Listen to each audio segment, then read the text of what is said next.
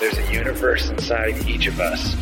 The Interverse podcast is your portal to that infinite realm of ideas. I'm Chance Garten, and I'll be your host as we serve up inspirational sound waves from the brightest minds with the highest vibes. And we keep searching for the empowering perspectives we need to create our greatest masterpiece of all, our lives.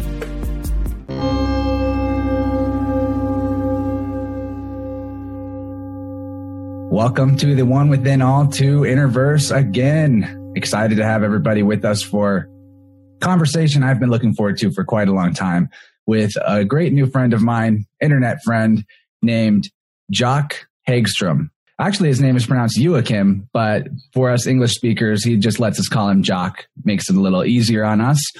But one of the things that he and I have been bonding over lately, well, amongst many things, is a shared interest in etymology and how the root languages of Finnish and the Norwegian, northern parts of Europe have a lot of connection to the words we use in English, and how we can start to understand mythology, the secret elements of history, and just exactly what it is that we're doing here on Earth by taking apart the language and getting to the root words and the root sounds and picking those apart. So that's going to be a big component of the conversation today. And we're also planning on talking about sound and frequency just as a base concept to understanding reality as well. Of course, that connects to language, how sounds correlate to everything from colors to emotions to shapes, and probably a lot of other occult history and mythology things that might creep into this conversation. We'll see where we go. Pretty excited about it, though. We have a lot of fun when we've been chatting on the Interverse Discord channel. I first heard Jock on Unslaved podcast, which some of you guys are probably members of because you might have found Interverse from me being on Unslaved. So you probably are already familiar with Jock. He also is a big researcher of what's called the Bach Saga, which is an amazing and deep and weird and fascinating oral history handed down to us by a guy named Eeyore Bach, who seems to have received this knowledge of the secrets of our history that have been mostly destroyed by organizations like the Vatican. He received it from his family and might have been the last one to get the transmission. So that's a really, really interesting other side subject that I think we're going to tackle in plus a little bit. So let's get this party started. Really excited to have you here, Jock. Always a pleasure to talk to you, my friend. Welcome to Interverse. Well, thank you, Chaz. This is a nice opportunity and nice to talk to you. You know, we have only been chatting a little bit by vocals, but this is going to be fun to see. Spin your brain on stuff too. Yeah, I think this is going to be one of those back and forth conversations rather than question and answer conversations. But I'm interested in starting with any of the stuff that I just talked about. I would love to hear more about you as a person and what you're into. I know that you are a musician, and so sound is a big part of your life. And that, of course, connects into language as well, the fact that you're a singer. So tell us about who you are, the kind of art that you create, and what gets you excited about life. Well, I've always been interested in art, both in music and, painting. But I actually started out more as a painter and been working a lot on geometry and, trying to make stuff that is based on, like the flower of life geometries and all that. That's sort of where I began because I could start to see correlations with those artistic elements, like in nature and time. And, the clock is also, you see this everywhere when you start to see it, this underlying structure. And it seems to be some kind of law in nature. But when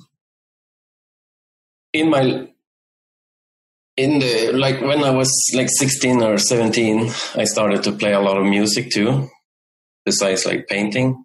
And when I started to make lyrics, most of this, when I had to put stuff on paper, because I'm not a reader or writer there very much, you know. At least when I was a youngster, you know, I was kind of terrible at school, but I was really good at certain things like art and some geometry, we call it, you know, this kind of mathematics. But other kind of mathematics, I just, you know, failed. But those more expression things was my interest, you know, and history too. So that's like how I started out all this, with this artistic and musical lens.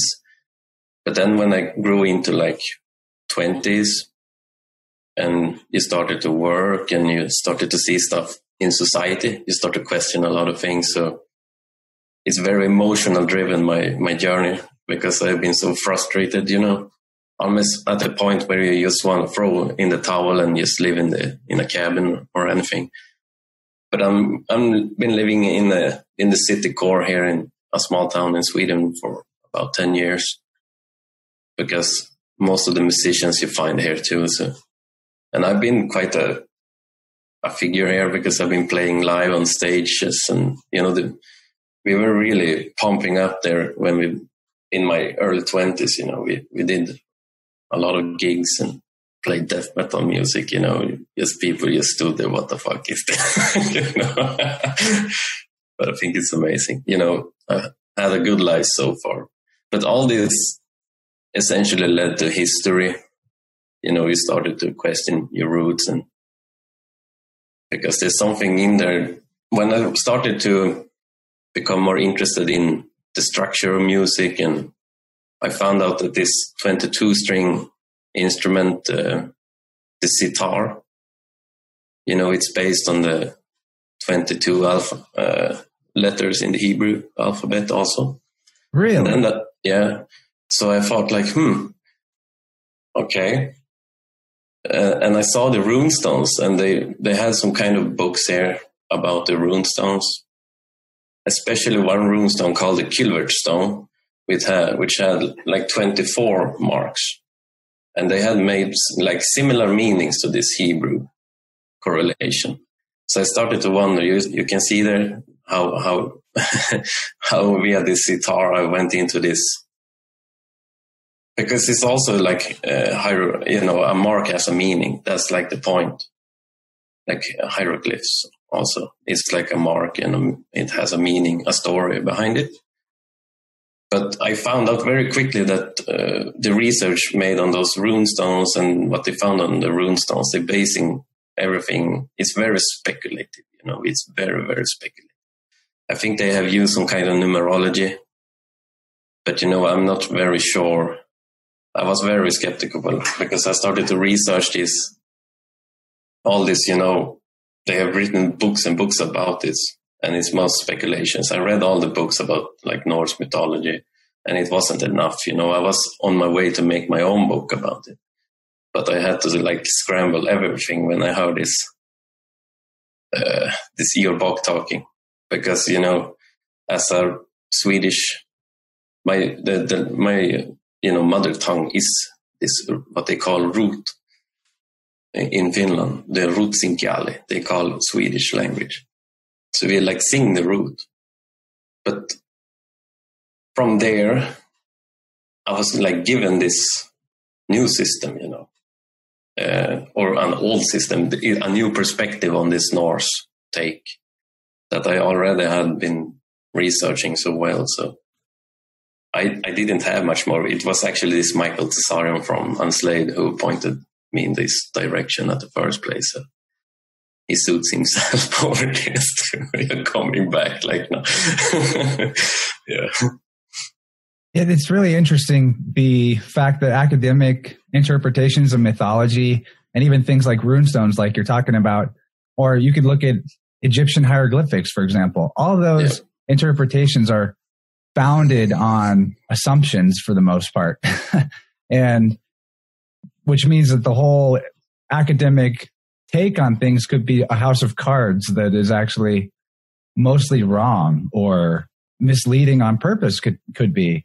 And for example, the Egyptian hieroglyphics, that Rosetta Stone that they say is the key to it all. is that actually verifiable? We don't know that for sure ourselves. I mean, there's lots of shenanigans. There's lots of potential for shenanigans. I mean, and where I think the interesting key difference is with the way mythology worked for older peoples versus now is things weren't really written down in the same way. And that means that if you're passing something on from mouth to ear, the person who's telling the story can, of course, they could twist it on their own if they wanted to.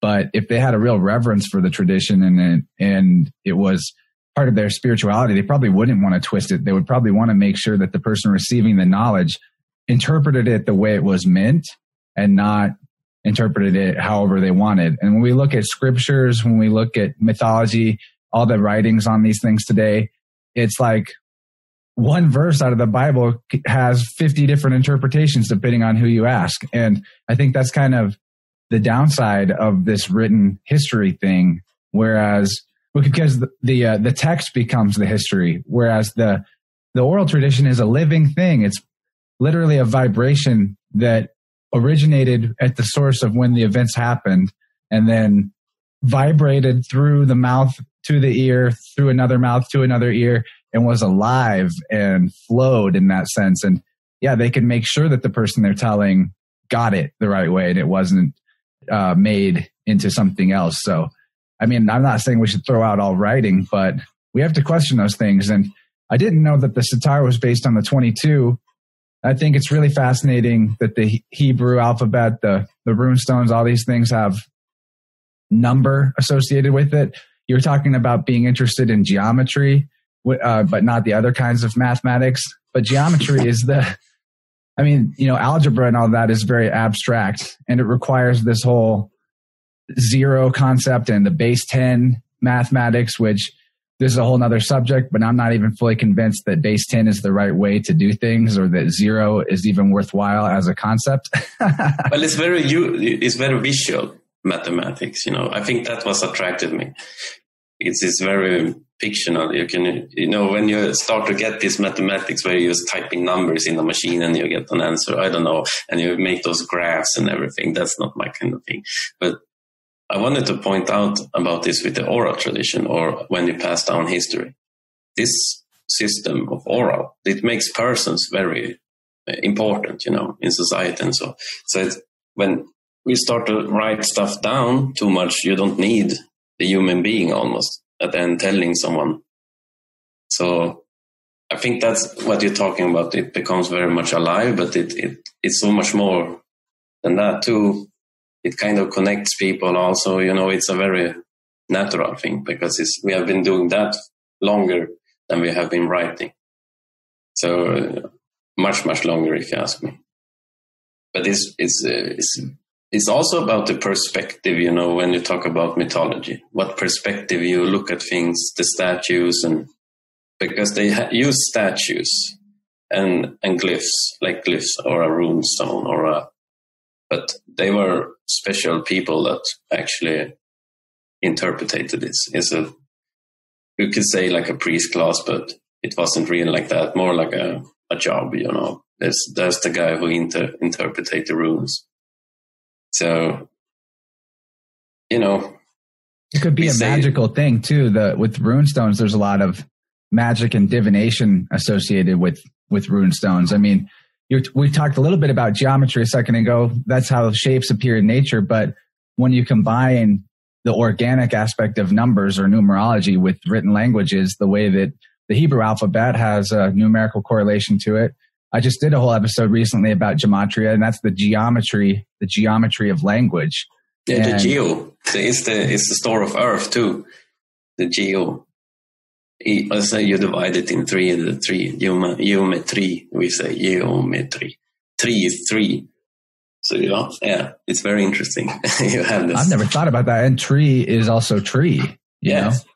But if you think about it this way, if someone writes a book about hundreds and hundreds of papers, then the reader, as he goes and reads, he can never really. Of course, he can, but it's very easy to get the logic out. You don't get the person to think too much. But if you have like a rune system where you share information via a glyph, then you need associations by yourself so you can sit there and figure, So it becomes, you can like put in a little bit of fantasy in books, and over time, people can just spin out of control in their logic, because it's the logic that they want, is the heathen or the more, the early man. They thought, I can see them very much despising this writing with books and stuff like that. And, I'm not a big fan of it too. I rather listen to like when someone read a book for me. I like podcasts a lot too, because they're kind of like the oral tradition coming back. We're having conversations about things. It's a living thing. I'm not against books all the way. I mean, not me either.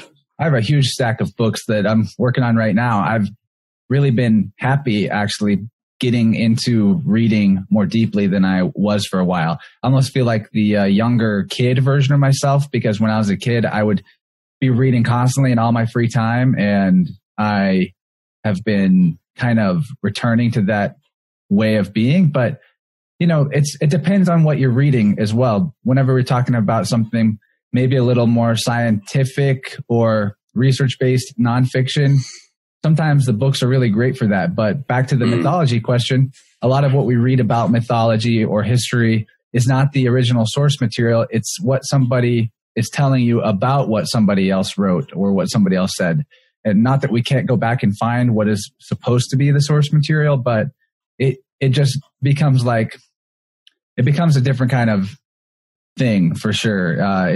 It's less directly you connected to the source of that. And yeah, I mean, I love audiobooks and I love podcasts for this exact reason, that we can figure out what it really means by going in depth about just zooming in on one thing. Whereas in a book, you might just get one sentence about something. And I don't know, there's positive and negative to the written language for sure. But it all comes back to the intentions of the people that are setting things up, writing the things, and in charge of the society, basically. Well, it's also, I'm thinking about when you put the letters on paper like that, you can turn like a letter E, or you say E, but we say E. You can like turn that into another letter if you start to change them. And I have seen that with older books. When you buy like an older Bible, they swap the letters, So maybe an A is something else, over time, so we can start to lose the association. And in this mythology I've been researching the most, the Finnish one, this is really, really important that you get the letters right, or the sound is right. So what you're saying though is the I, letter I in English, like we have it, the line with the dot above it is actually E in. No, you say like E, or what if you take the E, the E sound. I heard like they pitch it up like to E. It's very close to E, right? A and E, but like in Europe, Europe, you say Europa, Europa.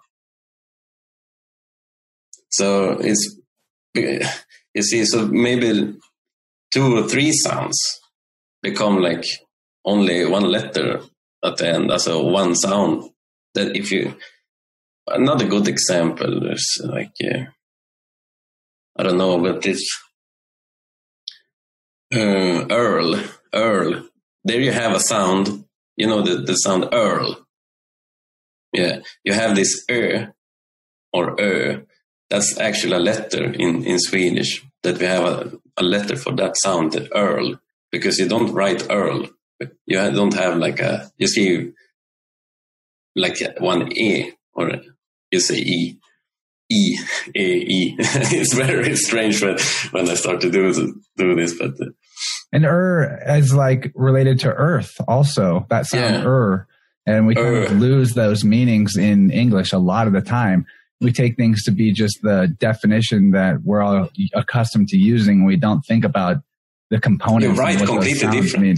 And like in the runes and in ancient Hebrew, the letters themselves, the sound of that letter was also a word. The letter itself had a meaning in and of itself, which is interesting. And then we're talking about vowels here. I also have to point out that if sound creates the reality, if we speak our world into being, if that's what the logos is, then having completely different vowel sounds for the same word from one language to another, even though we're trying to say the same thing, kind of throws us off, right? Like the vowels themselves are kind of a sacred thing. There's only a few sounds that work the way vowels work, if that makes sense. Some people actually use the vowel sounds as a way of intoning positive frequencies into their body and into their consciousness, like just spending time in a meditative state, just going, e, and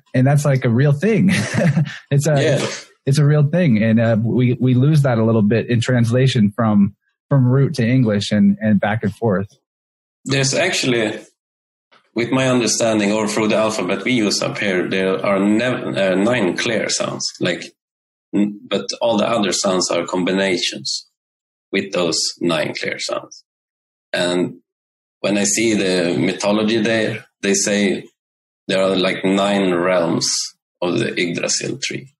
I think maybe it is those 9 sounds that are the basis.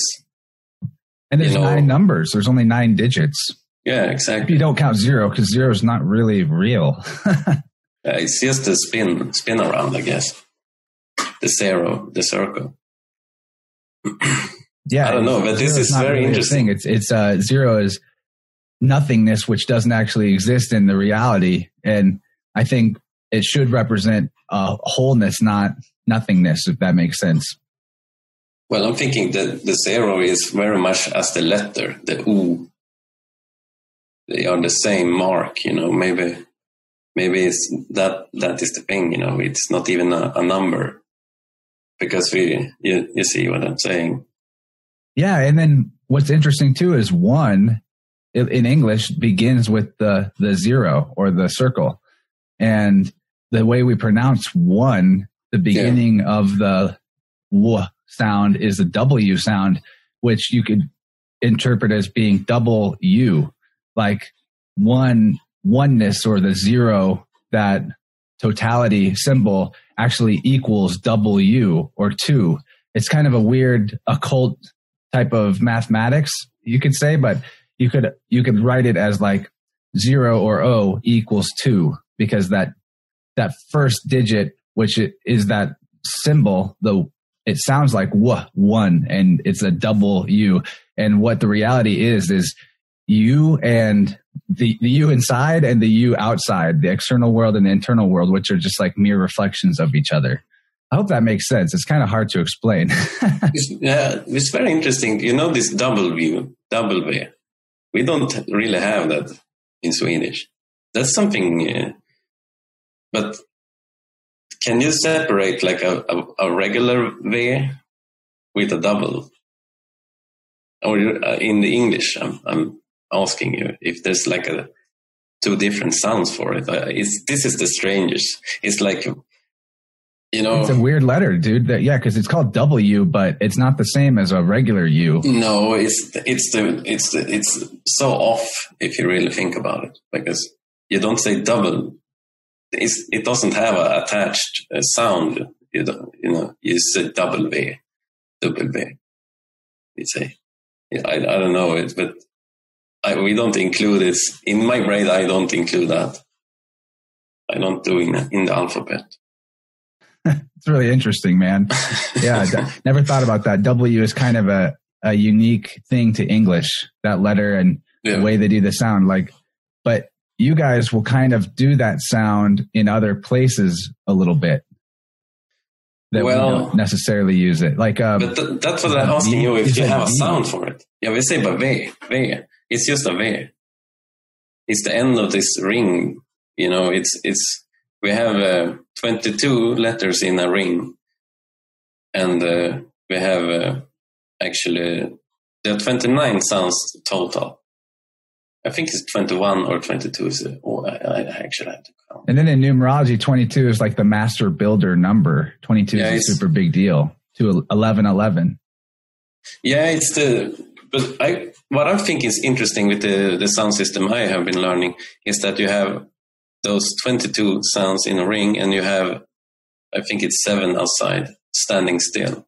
Those are like standoffs, like o, a, and those sounds are not in this spinner rack, and it has a story by itself. But the Yggdrasil, the E stands for Yggdrasil, for example. Those are other, they are not so much related to those other sounds. But it's interesting. I can imagine why people skip them out, actually. But in my language, I use them quite a lot. I really love the concept of Yggdrasil. World trees and cosmic eggs, those type of mythological stories, which are found everywhere. I'm endlessly fascinated by that and why they're so similar from place to place. Even when you have in Greece, there's the cosmic egg that's surrounded by the Orphic serpent.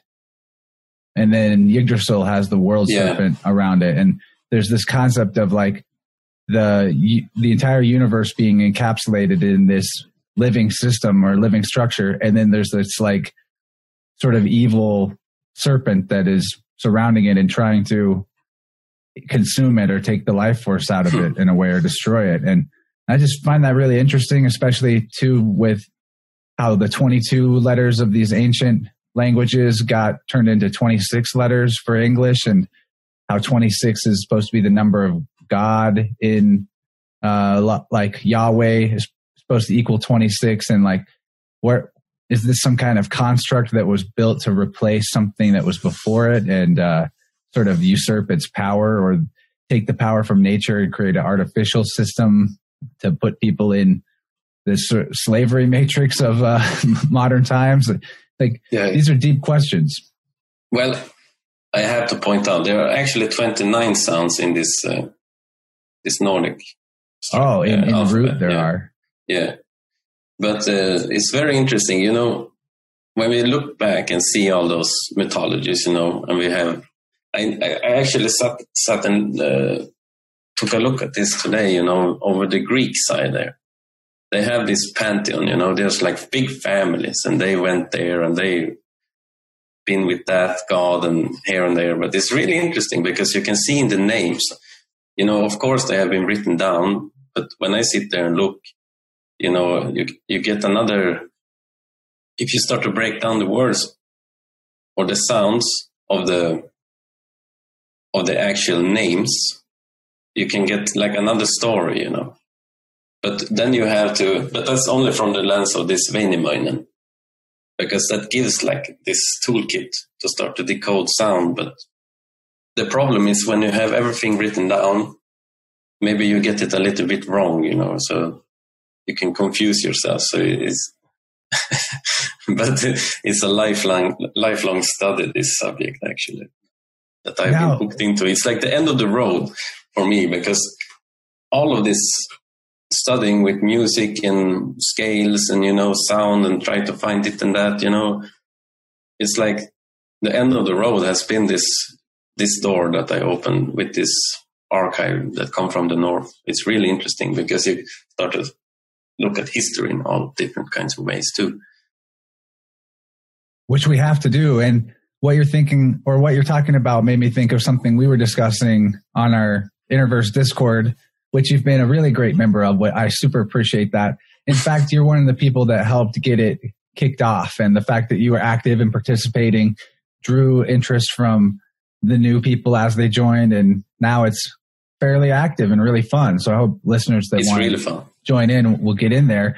And there's quite a few topics that we might want to talk about that have come up in the Discord. But one of them that sort of relates to this, also to the Greek pantheon in a way, is the Emerald Tablets of Thoth. That's super. I'm on that. I've been, I go back there once in a while because, when I was in my early 20s, when I really started, I found out the first thing I really found out that I studied hard was this Emerald Tablets of Thoth. And I listened to like an audiobook on it, probably 200 times, just because there was something there, But now, like almost 10 years later, this has been like creeping up, because it's so embedded into my brain, this story, But it's probably the biggest description of Atlantis there is, because this guy Hermes, he comes from Atlantis. Well, give the audience a little bit of a description of the tablets in case. I mean, I bet a lot of people know what that is, but there's a few people that probably haven't heard of the Emerald Tablets. So let's kind of give a history and a summary of what they contain. And then, let's talk about this Atlantis thing. And I'm sure that's going to tie in a lot to the box stuff that we talk about in the second hour too. Well, I have a hard time to turn that off, because as for now, most of my perspective goes through this Väinämöinen lens that I have. I call it a lens. I just put on like a pair of googles, and because I have it in my brain. But anyway, those texts are really, it's strange. I tried to find the origins of this, but it said like the first translations of whatever the tablets are, we don't know where they are, these or actual tablets. I don't think the earliest description or translations are like from the 1800s. Some Muslims had it, I think. But they would have been finding it in Turkey, I think, underneath a statue of Hermes. There was like a cave underneath or something. It's like a legend, but I thought it was funny. But anyway, those tablets are, I think it's like 24 tablets or something like that. There are 2 supplementary. I'm not sure if it's the same writer. They have been translating this over and over, so you're not really sure. I think even Isaac Newton made like his own translation of it too. How about, it's not very long, so just for fun, how about I read this Newton translation? It's not super long. I think there's more to it than that, but... That's not the one I've been going... It's this... if you search for Emerald Tablets translation, it should come up where there are like 22 or 24 tablets. But there's he really writes just in Latin. One that most people know about. There's just one little like poetic short thing that most people read and they're like, oh, that's the Emerald Tablets. But as you're saying, it's a lot more than that. Yeah, there's other translation. But, if you start to read it, it's very strange. A lot of things there, it's substantial. I vibrated to this, I got those boost my chills, I started to get this all the time when I heard it the first times, because I think the first tablet, it talks about Atlantis and the destruction of Atlantis, and it talked about, this great civilization or people living there, and there was this big temple or this holy temple, and he got this mission to get out of there. And I think he went to the men of Chem, this Hermes guy, but he came from Atlantis, and he wanted to give the story. Chem is Egypt. I'm very sure about that. So maybe this is where we get a lot of the Egyptian, this kind of culture down there, because they made, the essential figure in this Väinämöinen mythology is this Bok, the goat head. And if you go to Egypt, you can see a lot of statues of goats heads. Even on the statues, the goat is bigger than the actual ruler down there. So it's very interesting that they put the goat head above, and they put the figure between the statue of the current ruler or a great person down there. They always had the goat head on top. Yeah, it is odd. And that ties into so many things, from like the more modern Baphomet concept to even just words like God. God sounds kind of like goat or got. And there's seems to be a linguistic connection there too that, but why? why do we have that? You have another evidence in the Bible, because, this is the worst they like to write bad stuff about their enemies, you know. And this Catholic and Orthodox, it crept up from the southern. If you go to the Vatican today, you can see it standing there on the wall, like all evil come from the north, and it's right there on the Vatican wall. You know, they have this room with all the winds, the northern winds, the eastern winds. You know, they had these chambers and they write stuff there and have pictures of the people living in the different regions. You know, so they can control and keep everyone in check, I guess. But it's really interesting. It is really interesting, and like different ways of even looking at the planet. So I like to admit that I'm Earth shape agnostic, which can annoy some people, but I entertain whatever could possibly be plausible without because I haven't actually gone way up in the sky and looked down and seen the whole thing. But you tend to see it when you fly, I guess. You know, if you fly, I've been flying to like Thailand from here, and you fly very high up and you can see like a curve. Definitely. I don't know, but what's interesting about it on a mythological level is the fact that in the cosmic egg, or the more sort of like pseudo flat Earth concepts or world tree concepts, the north is like the spine of the world. It's like the very middle, or like where the chakras are, if that makes sense, like the chakras of the planet on an as above, so below level. So even if that's just like a spiritual metaphor, that's very interesting to consider that the Vatican is saying all evil comes from there, when some more paganistic or what they would call heathen ways of looking at the world considered that part of the world to be like the core, or the source area where the energy from God or the cosmos is like a column that radiates out from that middle point. And so I just find that interesting as a concept. Yeah, but you have to, if you see it like this, the world tree is also like the axis of the planet where it spins around. That's a good point. And it's called Yggdrasil. Also Drasil. Dra is pulling in root. Also you pull something. Like a tree, it pulls in and converts it to air, you know. It pulls in something and releases something. And I think that's why they go with this concept that it's a world tree, because it kind of pulls in like a magnetic field does. If you see the axis, it goes in, and you know, it's like one force, you know. So if you think about because it's rotates around its own axle, and you have this pulling effect, like a tree pulls in. I think that's become very natural to depict something like that. You can like have a disc that is spinning, but you know, you can have like you can describe this on so many levels if you really think about it.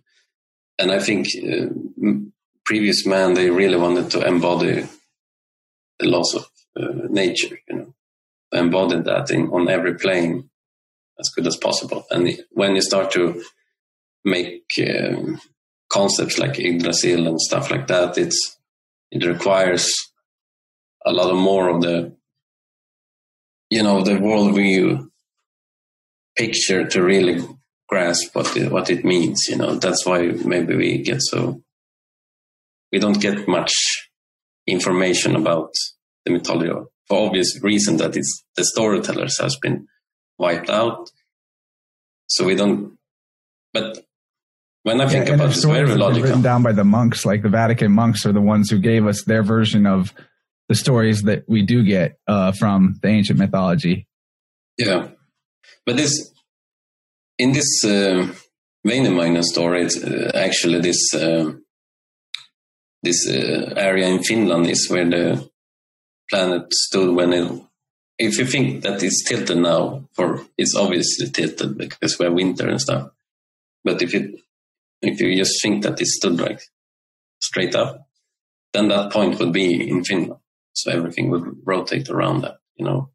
And that's when it would be like eternal spring, right? The idea that before there was a tilt, some cataclysm caused the tilt, but before that it was like never really all the way dark and never really getting that cold. Is that right? Exactly. Well, in this story, they said that the entire planet was tropical, like 50 million years ago, before the Ice Age. And then this Ragnarok got it to tilt over. So that's like the Golden Age. Yeah, you could say that. In this tablet, they say the children of light lived in Atlantis. And on the rest of the planet is the children of men. I think it's interesting that they distinguish it that way, because they were, if people were living up here in that situation, they would only have light. And I have an interest. That made me think of something really interesting. Like, this may be a little off topic for you or for some people that might not have looked into this very much, but I've been very fascinated in the difference between natural law and the law of man, basically. And one of the core ideas here is that the system of law we all live under, legalism or whatever, it all derives itself from the Vatican in every country in the world, actually. In their legal code, it all is coming back to Rome, essentially. And like the opposite of that is where you live under the laws of nature or God or light. Like, those words could be synonymous. Light, truth, God, nature, source, all one thing. So the children of light could very well be a way of saying humans that lived with no legalism, no slavery, so to speak, and it was just they lived under natural law, the laws of karma, harmony and balance with nature, only doing things that nature would do, permissible to nature. Whereas the children of men, you could be describing people that live under this system of legality. And the chief difference between the two systems is, under the legal system created by man, you can get a license to do things that are illegal or unlawful in nature, like killing somebody. If you're a soldier, you've got license to kill people, but that wouldn't have been the case under God's law, if you will, or under nature's law. That's a violation of karma or of the right to live of another person. So anyway, that's kind of a digression, but I'd never heard of that before, that the Northerners were the children of light and the rest of the world were children of men. And I don't know, that to me, that's a way of interpreting that. Well, this is just what I read from this tablet. You could see that they were, at least the people who lived up. If you have a situation where you have a planet and you have an axle where it's not tilted over like ours, then in this situation in our solar system, obviously we would have 24-hour sunlight on the northern part. So in that situation, when we live there, it will be different from the rest of the planet. And if those in this concept with the Yggdrasil pulling in, they have this concept of almost like reincarnation also, that the souls travel with this current to the North Pole, Valhalla. They call it Valhalla. It's like the halls of choosing. And you can see in this tablet's text, they talk about the halls of Amenti, which is very similar to this Väinämöinen story, because they have also this realm of the underworld concept. They're supposed to be, when it spins around like this, the planet has carved out like a hole where those people supposedly had made like a big temple out of, where they store all these artifacts and so forth, statues, and because they didn't melt statues down. Even in Greek, they have a lot of statues about, this is like the culture. It seems to be driven to make statues and stuff, nice art. And, this is the way more hedonistic people actually live. They made statues and tokens and, a lot of the creators, It makes you wonder too with Egypt and Greece, how it seems like, at least from our perspective, a lot of their culture and their high art and statue making almost just came out of nowhere. Like all of a sudden they're just doing all this. Yeah. But they have stories about, this. I actually read that this Zeus, he had he have many, many children, But you can see, Yeah, Zeus. No, it's okay. You see, this is the problem with the written. But anyway, this girl Europa was a child of this Zeus, and they went from this where the gods lived via boat down to Crete and made something there. It's like they come from a faraway place, like Olympics, they call it. But they call it the heavens also. But it's interesting because this concept of heaven doesn't need to be like out in the vacuum of space, in this sense. Heaven could be, on top. So, if you have this perspective and look at mythology, as soon as they speak about heaven, just think about another place on earth or a specific place. The northern people call it Midgård or Asgård. Yeah. The central place. Mid means middle and Gård is a garden, the middle garden. Midgård is where the As people lived, the Asagudar, Asa gods. And it's very similar to the like pantheon. Like a fruit that comes off a tree. Yeah. Yes, that's very interesting. But it's very similar with the Greek because the gods sit in Olympics up in heaven. It's very similar. I don't know too much about the Egyptian side there, but it's as I said, this is something you can do for a very long time, just because you really need to sit down and think also and relate, because you don't have much information. You just have the name and maybe some pictures or statues. So it's very, I think it's very healthy. It's nice to study art. Look at statues and different. I actually been to Egypt 2 times. It changed my life. Yeah, I've been walking in this Karnak temple there. And I have to say, I never visited the pyramids. I did. 2 times I've been there, but they said it was too dangerous to go there when I was there. We were like 600 kilometers away from the pyramids. So, at that time, it was only a couple of years before it became too unstable to even go there, A few years later, there was some kind of massacre where I had been there, where they shot tourists. In the Valley of Death, I think it's called. They found Tutankhamun's grave there. Valley of Kings, is that what they call it? Yeah, Valley of Kings. Yeah, exactly. I've been there too. It was the hottest place I've been to. I've been there in the video game Assassin's Creed, but not in real life. I've been walking there. And the Karnak temple, it's a fascinating thing. There's so much stuff that you get to look at there. All those goat's heads, and it changed my life to go there to think of. That people in the past made this. It's so grandiose. The ancient art and the ancient statues can almost tell you more than what the historians can if you know how to look at it and reflect on it. Yeah. But we are not taught, they actually had people, you could go in real trouble if you told about stuff when you were there, if you didn't have a license, And really? I remember, I remember illegal. That's really illegal. I remember my guide, he was so into this and he wanted to tell us about things, but, he just talked a little bit on the bus and he explained that I cannot say a word out there because I could get in real trouble. Well, that ought to tell you something about what's going on. You're not even allowed to speak freely. That was a red flag for me too. I was like 14 years old, so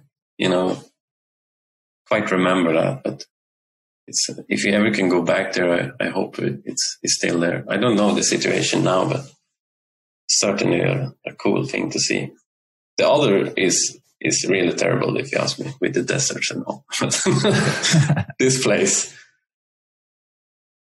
Well, okay, so we've got roughly 10 minutes in the free hour left, and I know we have a lot more history and mythology stuff to cover in the second hour when we give a bit of summary on this Bach saga we've been hinting at. I want to save it for the second hour, though.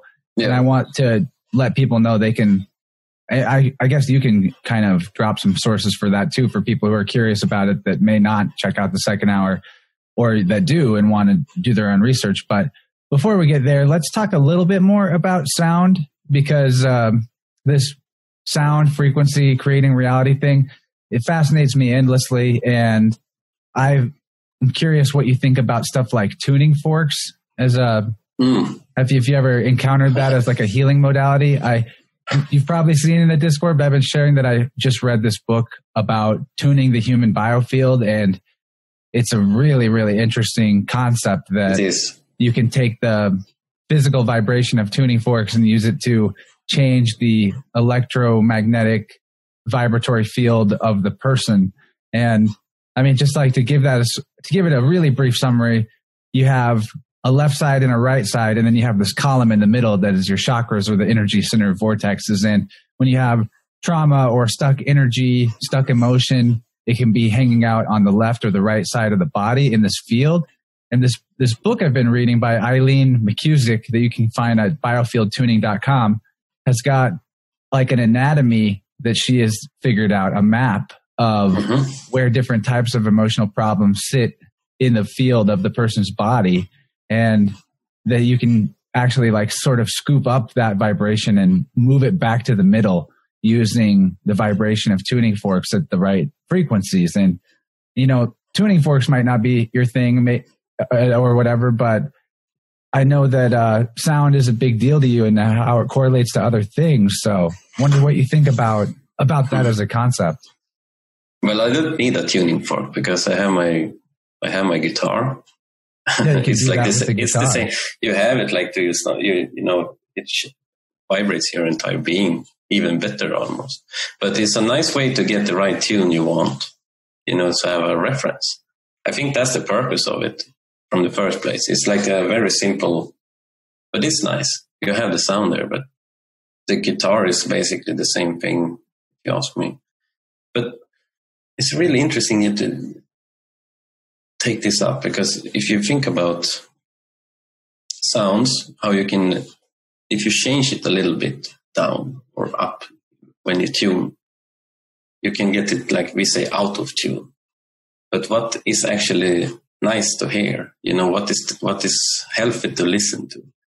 Because what I used to do, I used to just tune it one string, and then you see, oh, this sounds nice, because at some places, it sounds off. I don't know if it's like just a thing you are born with, or because we used to actually tune it into 432 frequency, the A string. And I often, when I just tune it by hand, I end up there anyway. It's like in between.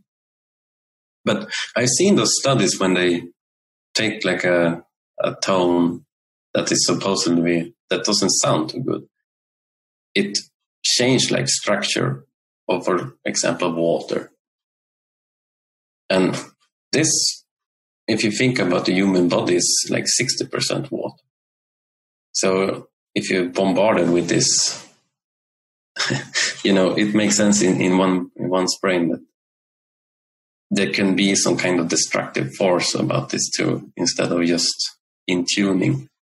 Because if you're out of tune, you could get headaches, But this is very technical to talk about, I guess. But it's mostly a feeling for me. What sounds good, it sounds good. And I think that's go across the board, I'm sure there's some kind of rule to it, but it's hard to really nail this down, what is best.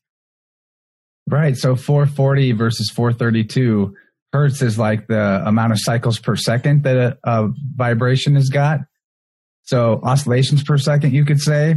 And again, it's one of those things that maybe half or more of the audience knows, or maybe not. But some people might not know that at one point, music was always tuned to 432. cycles per second for I believe the A string. Is that right? That's at 432?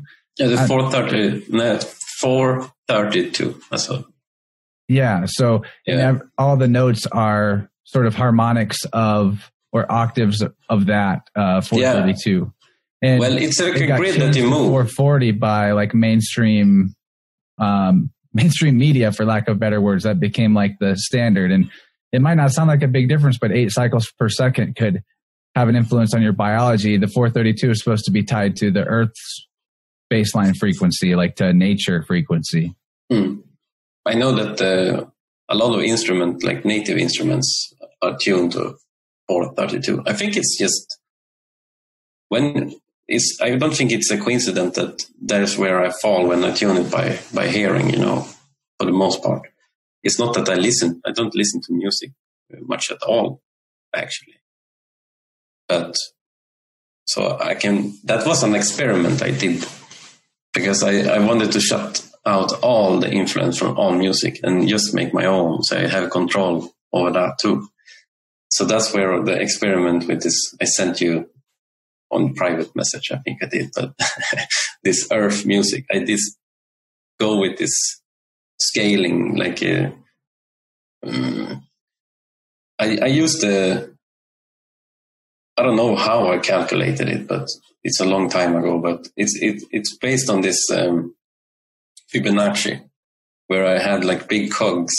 I think there's so many sounds in there just in 432. I just wanted to blast me through every possible sound, in that frequency, because you have to kind of choose a frequency. Otherwise, it just sounds really bad. But so that thing you sent me, the Inner Mosaic, is that's actually your own creation. Yeah. That's so cool. I was listening to that all morning before we talked. That's great.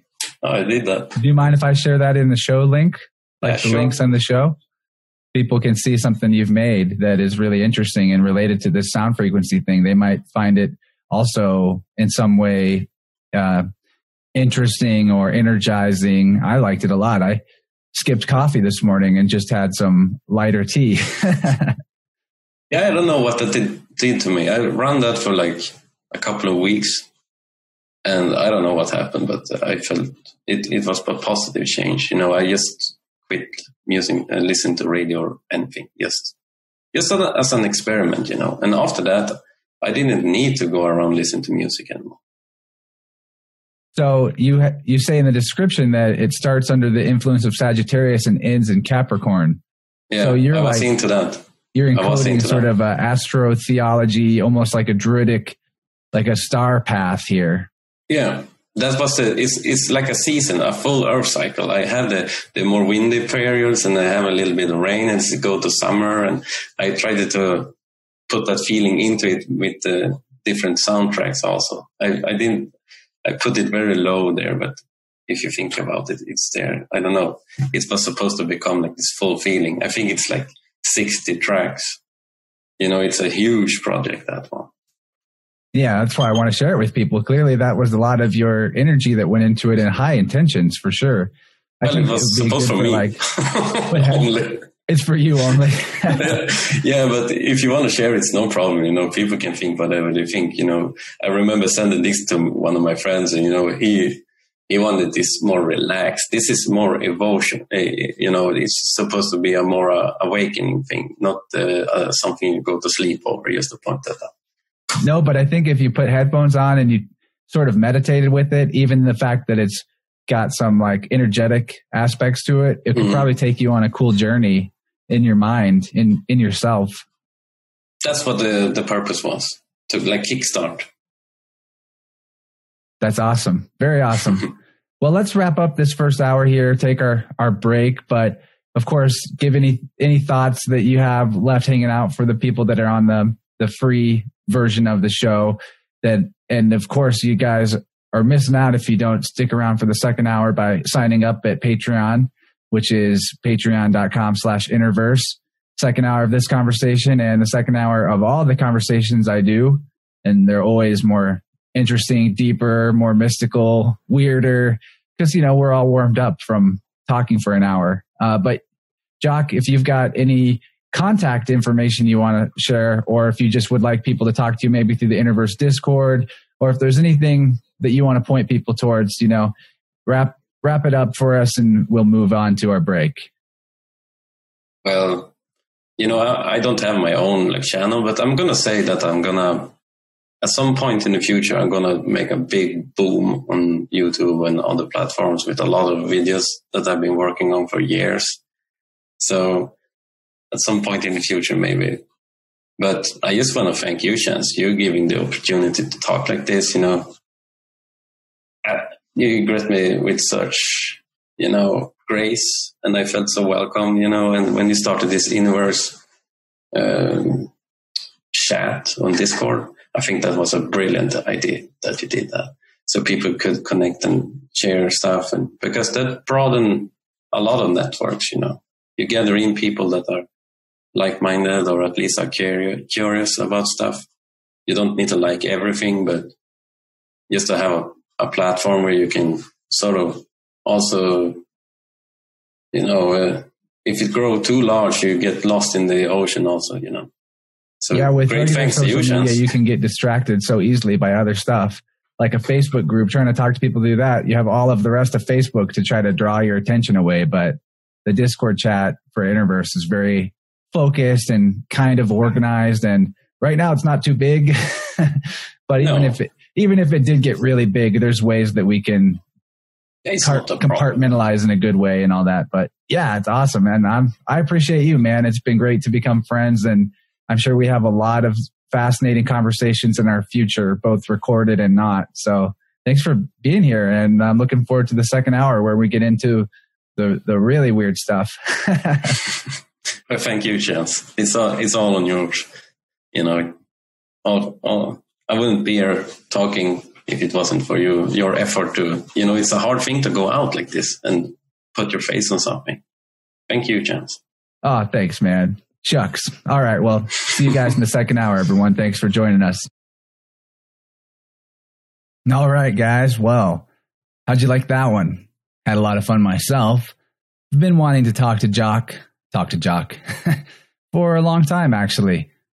We mentioned that we became aware of each other because we've both done interviews on Unslaved, which is Michael Tessarian's podcast. That show comes up a lot lately. Probably worth checking out if you haven't yet. If you do check it out, you'll see some interviews I did where things got quite deep and interesting and some subject matter that I'm personally very fascinated by, which is Gnosticism, simulation theory, video games, psychology, all kinds of deep stuff. And Jock has a couple of episodes with them as well, where they talk about the Bach saga, which is kind of what the second hour of this episode was about. So if you didn't catch the second hour, I will try to explain it a little bit. It's impossible to go over it in a full summary detail in 1 hour, but the Bach saga is this oral tradition that was passed on supposedly from family member to family member all the way down to, I believe, in the 50s or 60s, maybe, when this dude Eeyore Bach would have received the information from his mother. And it's like the idea of the old oral history that would have been the way humans transmitted information before the age of written text. Now, I wouldn't say I have a problem with the Bach saga in that it's not necessarily verifiable, but I wouldn't ask anyone to believe it. That's kind of where I'm at with it. I think it's really interesting. I think that if it is even somewhat true, it's going to fill a lot of holes in our historical narrative. It's going to give us a very different picture of the world than the one that was crafted for us by the monks and priests of the Vatican. Which, by the way, if you do start looking into history and alternative chronology, you're going to find that that's pretty much the main source that we get a lot of stuff that's taken for granted, taken as gospel, taken as dogma. All goes back to the Vatican. So while I can't say that the Bach saga is verifiably true, there's a lot of controversial stuff in it as well. I neither support any of the ideas that supposedly our ancestors were into nor do I reject them. I just think it's an interesting conversation piece, and it is worth looking into.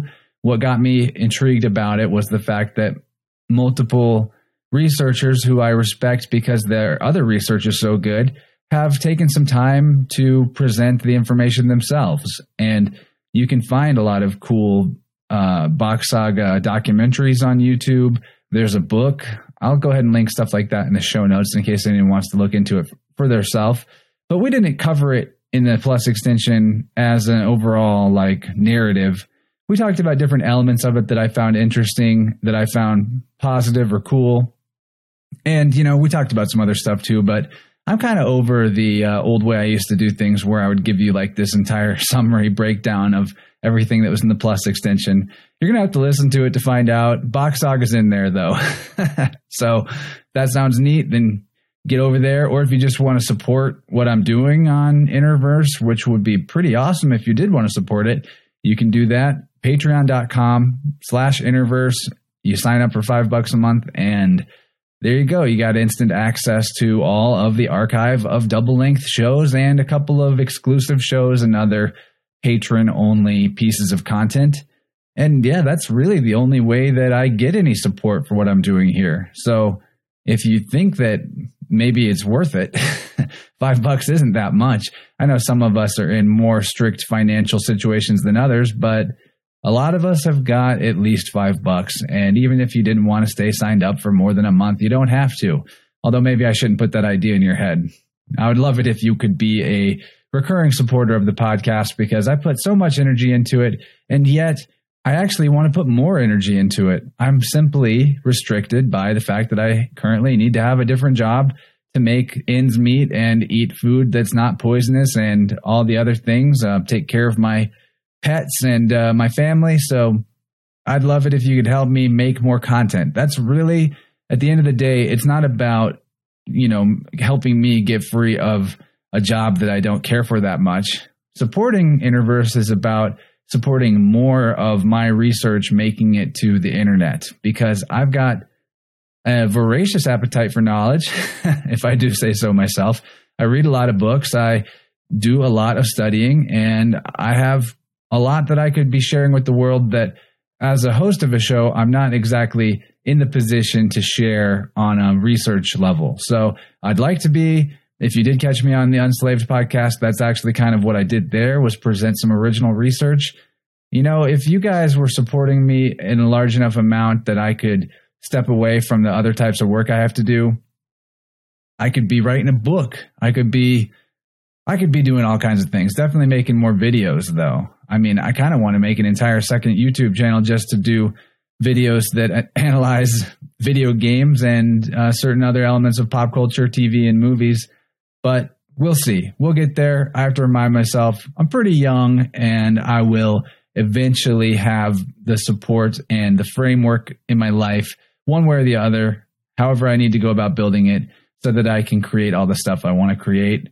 And of course, there's always that fact that time is an issue, and no one can actually do everything that they want to do, and we have to accept that. But for now, I'm a little bit limited to mostly just making the show as it is now. I have trimmed some aspects of it down so that I'm spending less time on parts of the work that I used to do that were maybe redundant, or have you ever heard of the idea of perfectionist procrastinating, where you basically are procrastinating by being a perfectionist, if that makes sense, spending too much time on pointless little aspects of polish or details that don't really matter and keeping yourself from doing other things that do matter.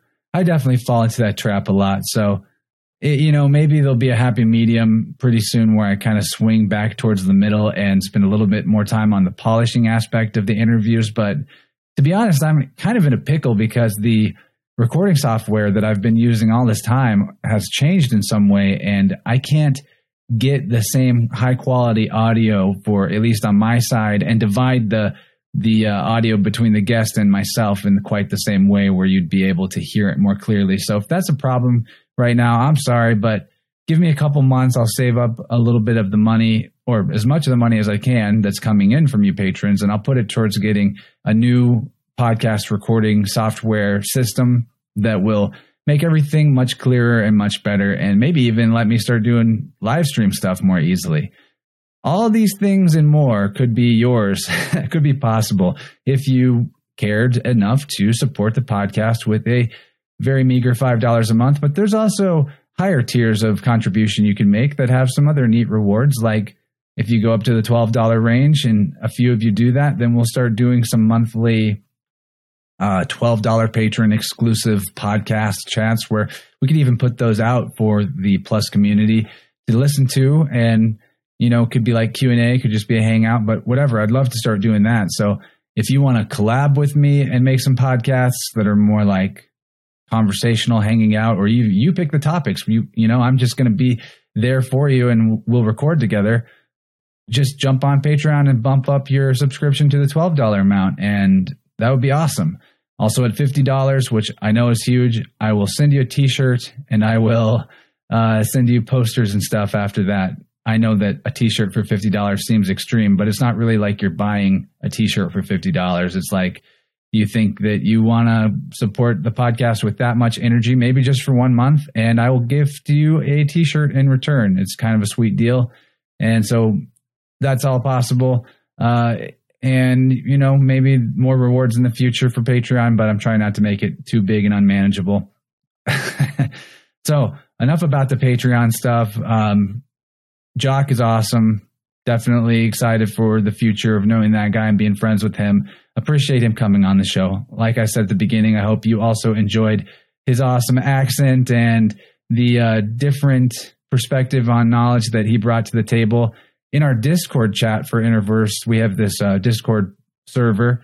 Jock has been really, really helpful in decoding different things that he has a historical knowledge about. And you can find the Discord probably linked in the show notes unless I forget. Just kidding, I won't forget. Also at the interversepodcast.com website, you can find a link to Discord. It's a chat server platform. You can get an app on your phone or you can do it through a computer. And it's like social media, but that's just for Interverse, which makes it awesome.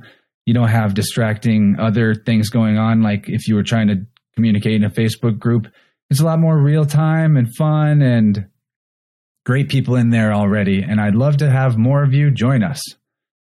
And I'm going to wind my way towards the wrap up here. But before I do, I'm going to get myself in a little more trouble and address some of the pot stirring I've been doing. I tend to, over the course of the last couple of years, especially avoid Facebook and do really not a lot with it other than promote my show.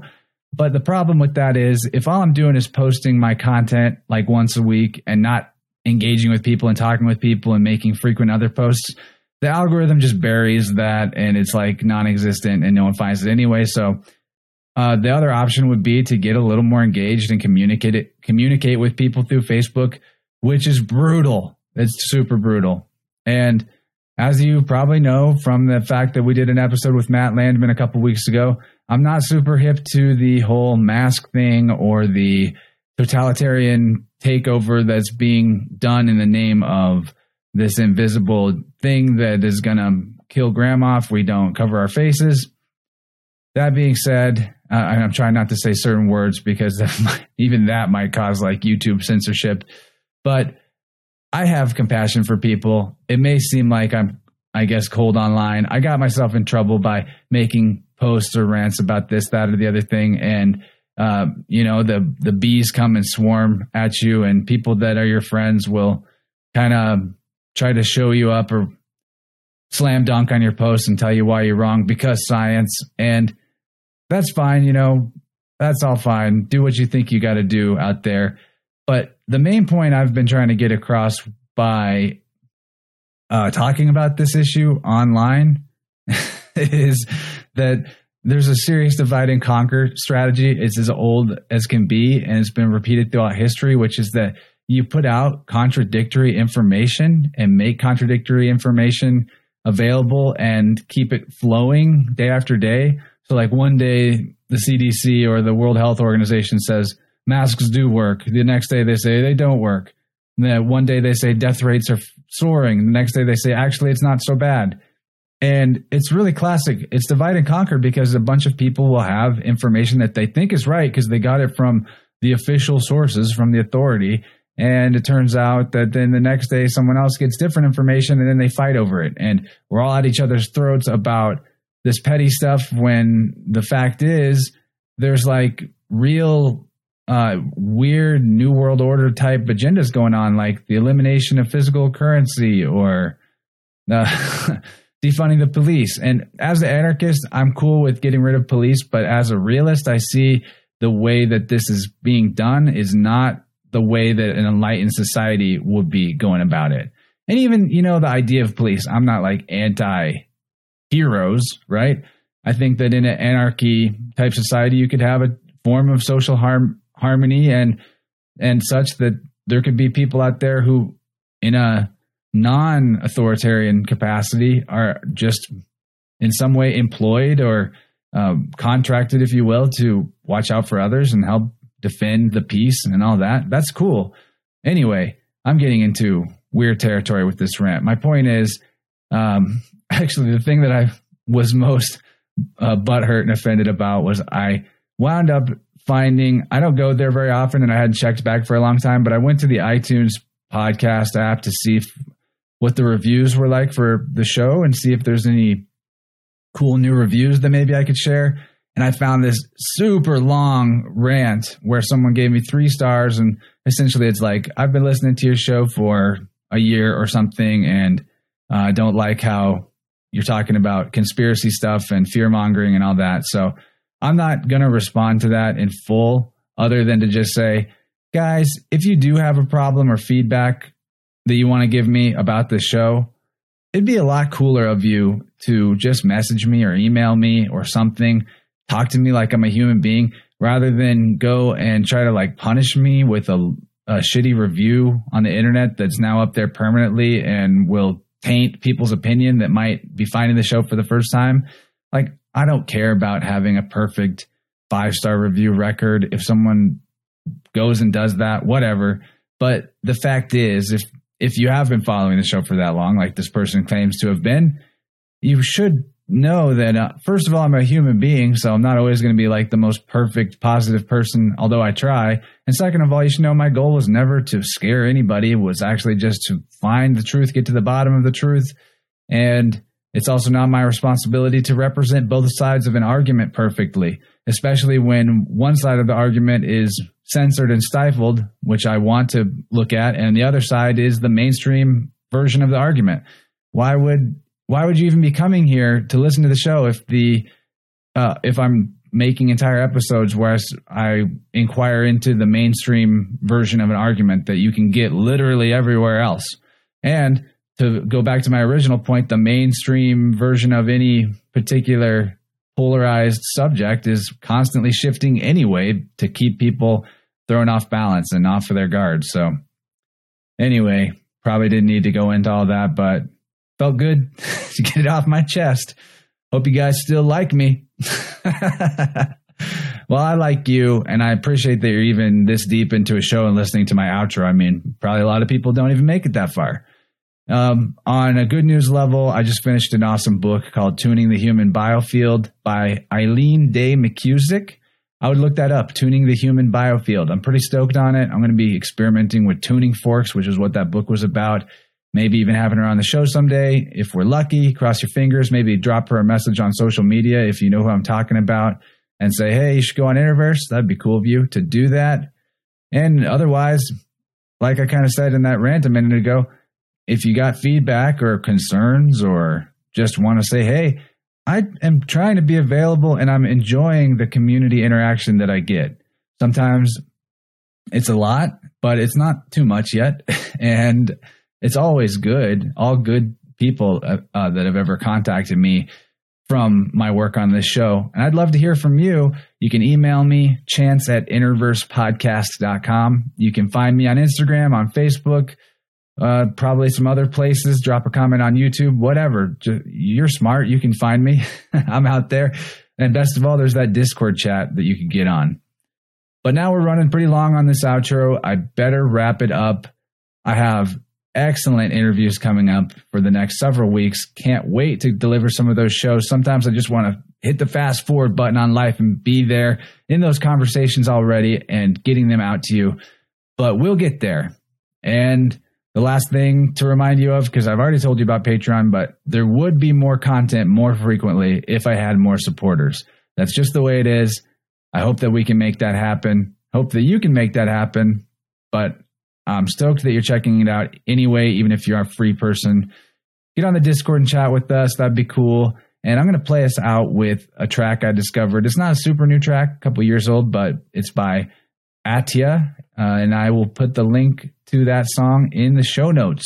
Don't have it up in front of me right now, so I can't tell you what the song is called. But if you're watching the video, it'll tell you. And it's also in the show notes. So always fun to play some cool music at the end of a show. I like to do that. And I'm going to do it now. And I'm going to get off of here. And thanks for tuning in. You guys be good out there. Much love.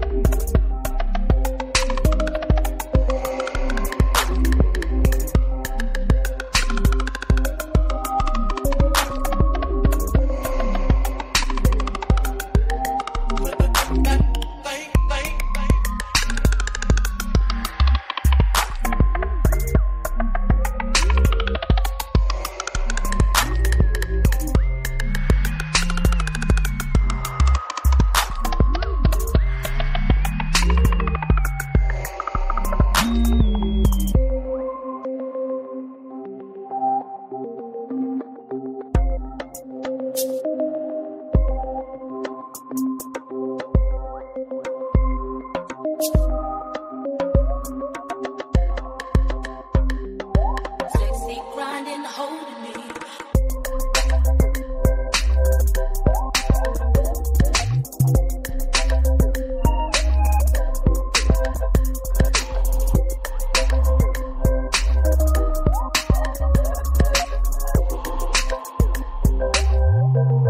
holding me.